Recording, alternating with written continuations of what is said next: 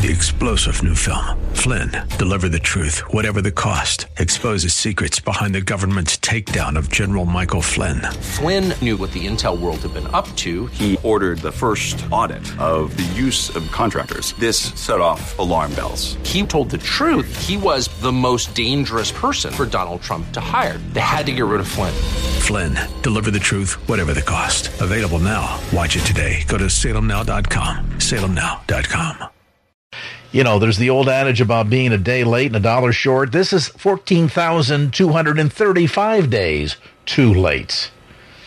But it also, I think, is demonstrative of a growing sense of paranoia, frustration, I don't know what you call it, by those solidly in the pro-abortion camp that want to do everything that they can to stem the tide of any further statewide regulation anywhere that would, to any degree whatsoever, cause people to think twice before having abortions. Let's get more information now. Brian Johnston joins us, the Western Regional Director with the National Right to Life Committee. You can catch Brian's program, by the way, Life Matters, every Saturday at 11 a.m. right here on KFAX. Brian, as always, great to have you with us. So 14,235 days later, they want to go back and try to finish the ratification of the Equal Rights Amendment. I mean, this reads like a story out of The Onion, Brian.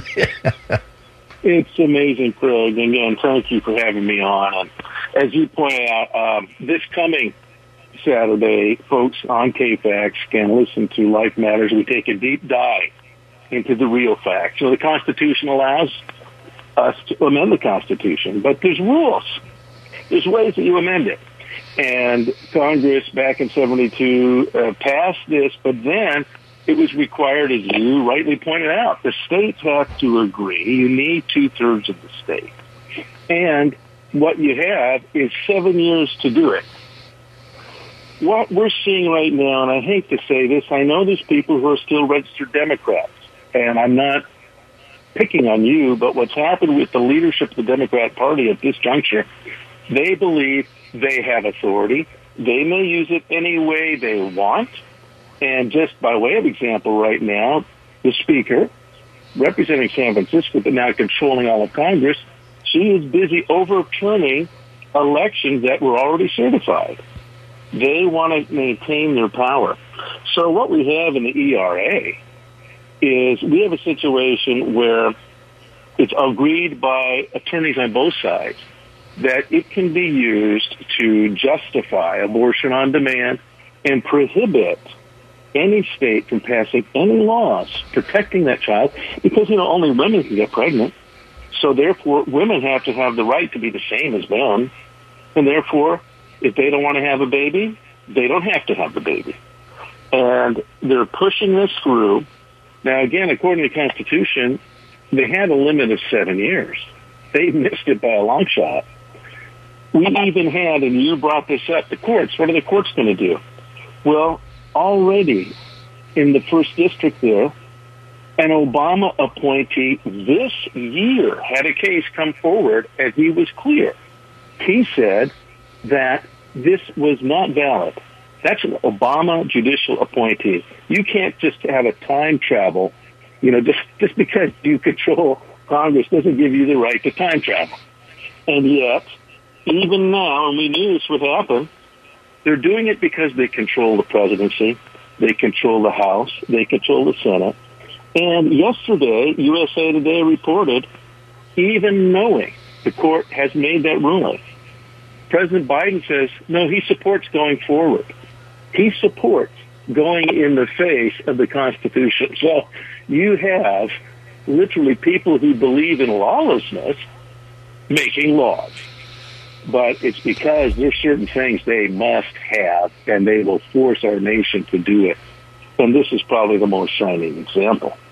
So it's the utter disconnect here from the disconnect from reality here too, Brian, is not just the patently obvious agenda. I mean that's a given, but the notion somehow that we can come back 39 years after the fact. You just pick up where we left off, la-di-da, as if nothing has changed, nothing has happened, and the suggestion that many of the residents of any state that would have ratified the Equal Rights Amendment between 1972 and 1982, when the time expired, to suggest that they agree with what's in that amendment today, almost 2 generations later. I mean, it just makes no sense whatsoever, and anybody would come back and say, you finish what you start, and if you can't start it in time, then that's okay, but just recognize that when you come back to it, you got to start from ground zero again. And the notion that somehow we can just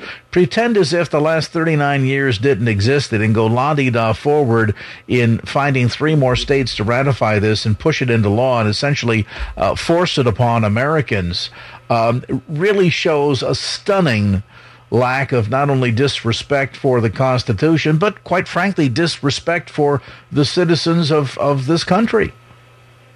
That's right. And we have an accommodating media, I hate to say it, but they're willing to say whatever the Democratic Party wants said. And we're looking at they are defying objective. It's as if, one person put it this way, they're saying they could go back to Jimmy Carter's time and right now override a veto by Jimmy Carter because, well, that veto, we disagree. So we're going to override his veto. Well, you can't do that. You have to override the law that you passed and then that Jimmy Carter vetoed. You have to do it then. And they're also ignoring, since those states that did agree to the ERA, there's been several that have retracted it. Those state legislatures retracted that agreement. And mostly I have to credit her. It was because of Phyllis Schlafly. Many folks, you and I, Greg, getting a little long in the tooth. But most folks out there, they remember the name Phyllis Schlafly, and she made a point to illustrate what the ERA would really do. And she got people to re-examine the implications. And she was very successful. I'm very proud of her for that. But there were several states that said, we rescind our approval. This isn't what we mean by women's rights. I support women. I love, women do have rights, but it doesn't give them the right to kill their babies. And it's very important that we make those distinctions. And we know that in the pro-life movement, and KFAX listeners know that the right to abortion is not just one more woman's right. This is a much bigger issue. And if you're not willing to consider and examine it in terms of its real context, that it's killing a vulnerable human being, then you'll go for anything. You'll just go for whatever language they throw at you and nod quietly. And we can't do that. We have to think these things through. And yet they've been getting away with it, and they just want to push this through anyway. So it's stunning. It's happening. It did pass, but not by as wide a margin. And so that's interesting, because it's losing. Even some Democrats are realizing maybe we're going too far. But this isn't over, and it's indicative of what we're seeing now on the national level. And we just have to be prepared and understand this is a battle of ideas. And if you haven't sharpened your mind and thought things through, then you're going to lose if you don't realize where this battle's taking place.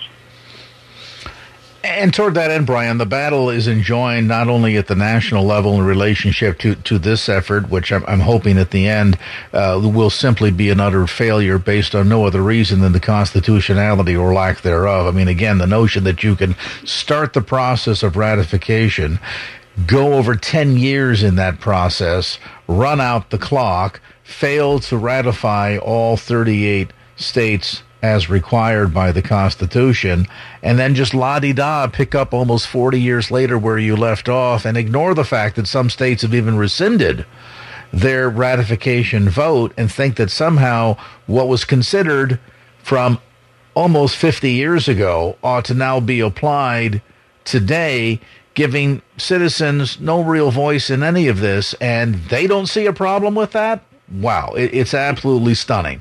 But on the more local level, speaking of absolutely stunning things going through, in this case, the state of California legislature, there's a couple of bills that I want you to quickly cover. I know you'll hit this in depth Saturday on Life Matters. And again, we invite listeners to be sure to tune in for the program Saturday mornings, 11 a.m., Life Matters with Brian Johnston. But Brian, if you would please, a couple of quick bills to touch on. One, AB 705.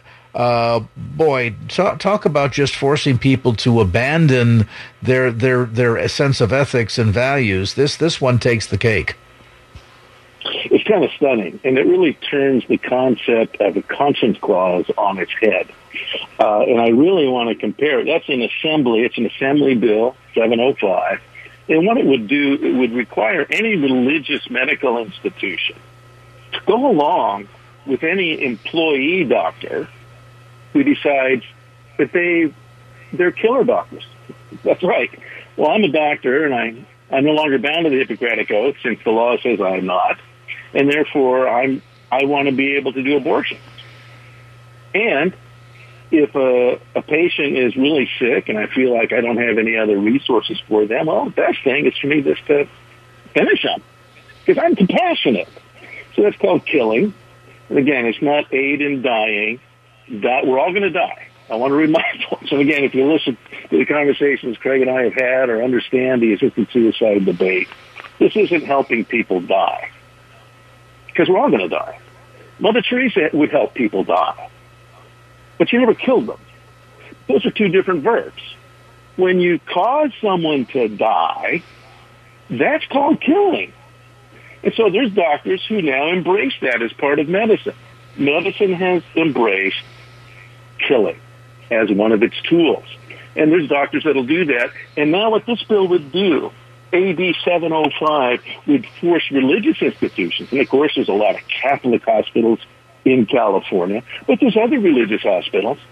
And then on top of that, there's also just plain ethical hospitals that still kind of like the Hippocratic Oath. They like what doctors are supposed to do. Well, if a doctor wants to kill and they're employed by one of these facilities, this law would say, you have to let them kill. You can't violate their conscience. That's rich, but they're inverting the meaning of conscience. And literally, if that particular doctor says, hey, I don't have any qualms about killing, using medicine to kill, well, you better let them do it. And that's how they're framing it, because it's their personal belief. And you have to respect it. And the fact that you're a Catholic institution and you advertise that and people go to your facility and think they're going to get ethical health care, we're sorry. You better respect this killing doctor's wishes. So that is bizarre. And that's Assembly Bill 705. And quickly, you had mentioned the other bill, SB 380. It's in the Senate. It kind of does the opposite, because right now, you probably know, if you don't, you should, doctors are free to kill in California, not just babies in the womb. They're free to kill other people, too, people who are sick, people who ostensibly have been called within 6 months of death. Any honest doctor will tell you, that's a tough call. But even then, it's gone well beyond that. There are people that have not. We've been non-terminal patients, and if you've really studied Kevorkian and the others, they've killed people who are depressed and ask, and okay, we'll kill you. So, but back to that, assisted suicide is legal in California, but there's a proviso that if you're an ethical doctor, you don't have to participate. And if you're an ethical doctor, this is what's known as a conscience clause. It's how it should work. If you're an ethical doctor, you don't have to send them to a killer doctor. You could say, I'm sorry, even though you've asked to be killed, I don't feel right about it. And I'll be honest, you don't have to be a Christian of any kind. Just an ethical doctor, that's what they usually do, because the number one indicator of a deep depression is suicidal thoughts. And a good doctor will say, you're talking about suicide a lot. Let's talk about the deeper issues, how you're handling this. And a good doctor will walk them through it or refer them to a psychologist or psychiatrist. A good doctor will say, look, maybe there's other stuff we can offer you. Because depression can be dealt with. You might have a condition that's incurable, but your depression is curable. So a good doctor will walk them through this and encourage people to step back from the immediacy of the overwhelming nature. And if you've been in any nursing home, I got to tell you, go visit nursing homes sometime. Some of them can be really, really depressing. So it's not uncommon. People need emotional support. A good doctor will say, no, I'm sorry, I can't do that, but I'll offer some other stuff. And right now, they're protected to do that. But Senate Bill 380, if you're a good doctor, you will be required to immediately send that patient. You cannot try to talk them out of it. You cannot tell them about counseling. You cannot somehow intervene because now you are suppressing them. Now you're manipulating them. And according to Senate Bill 380, if that request comes to you and you're an attending physician, you're required by law right now, get them to the killer doctor. Discussion closed, case closed. They ask to die, hand them over. So this removes the conscience clause that currently is in extant. It's there, but they want to take that away. And that's where things are going, folks. So very bizarre. It's kind of the two uses of the word conscience. And again, we talk about this on Life Matters. But if you need to listen to the words that our opponents use and realize they're not really being honest. There's more than they're really saying. You need to realize we are living in an Orwellian culture where the language that is used is licensing terrible things. And if you just take it at surface value, you're going to get taken. If you're not willing to discern the deeper issues, then we're going to lose.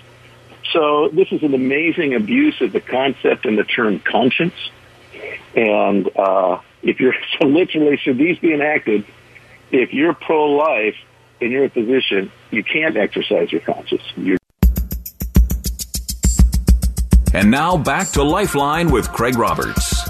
Well, it seems as if we're doing history lessons on the program tonight.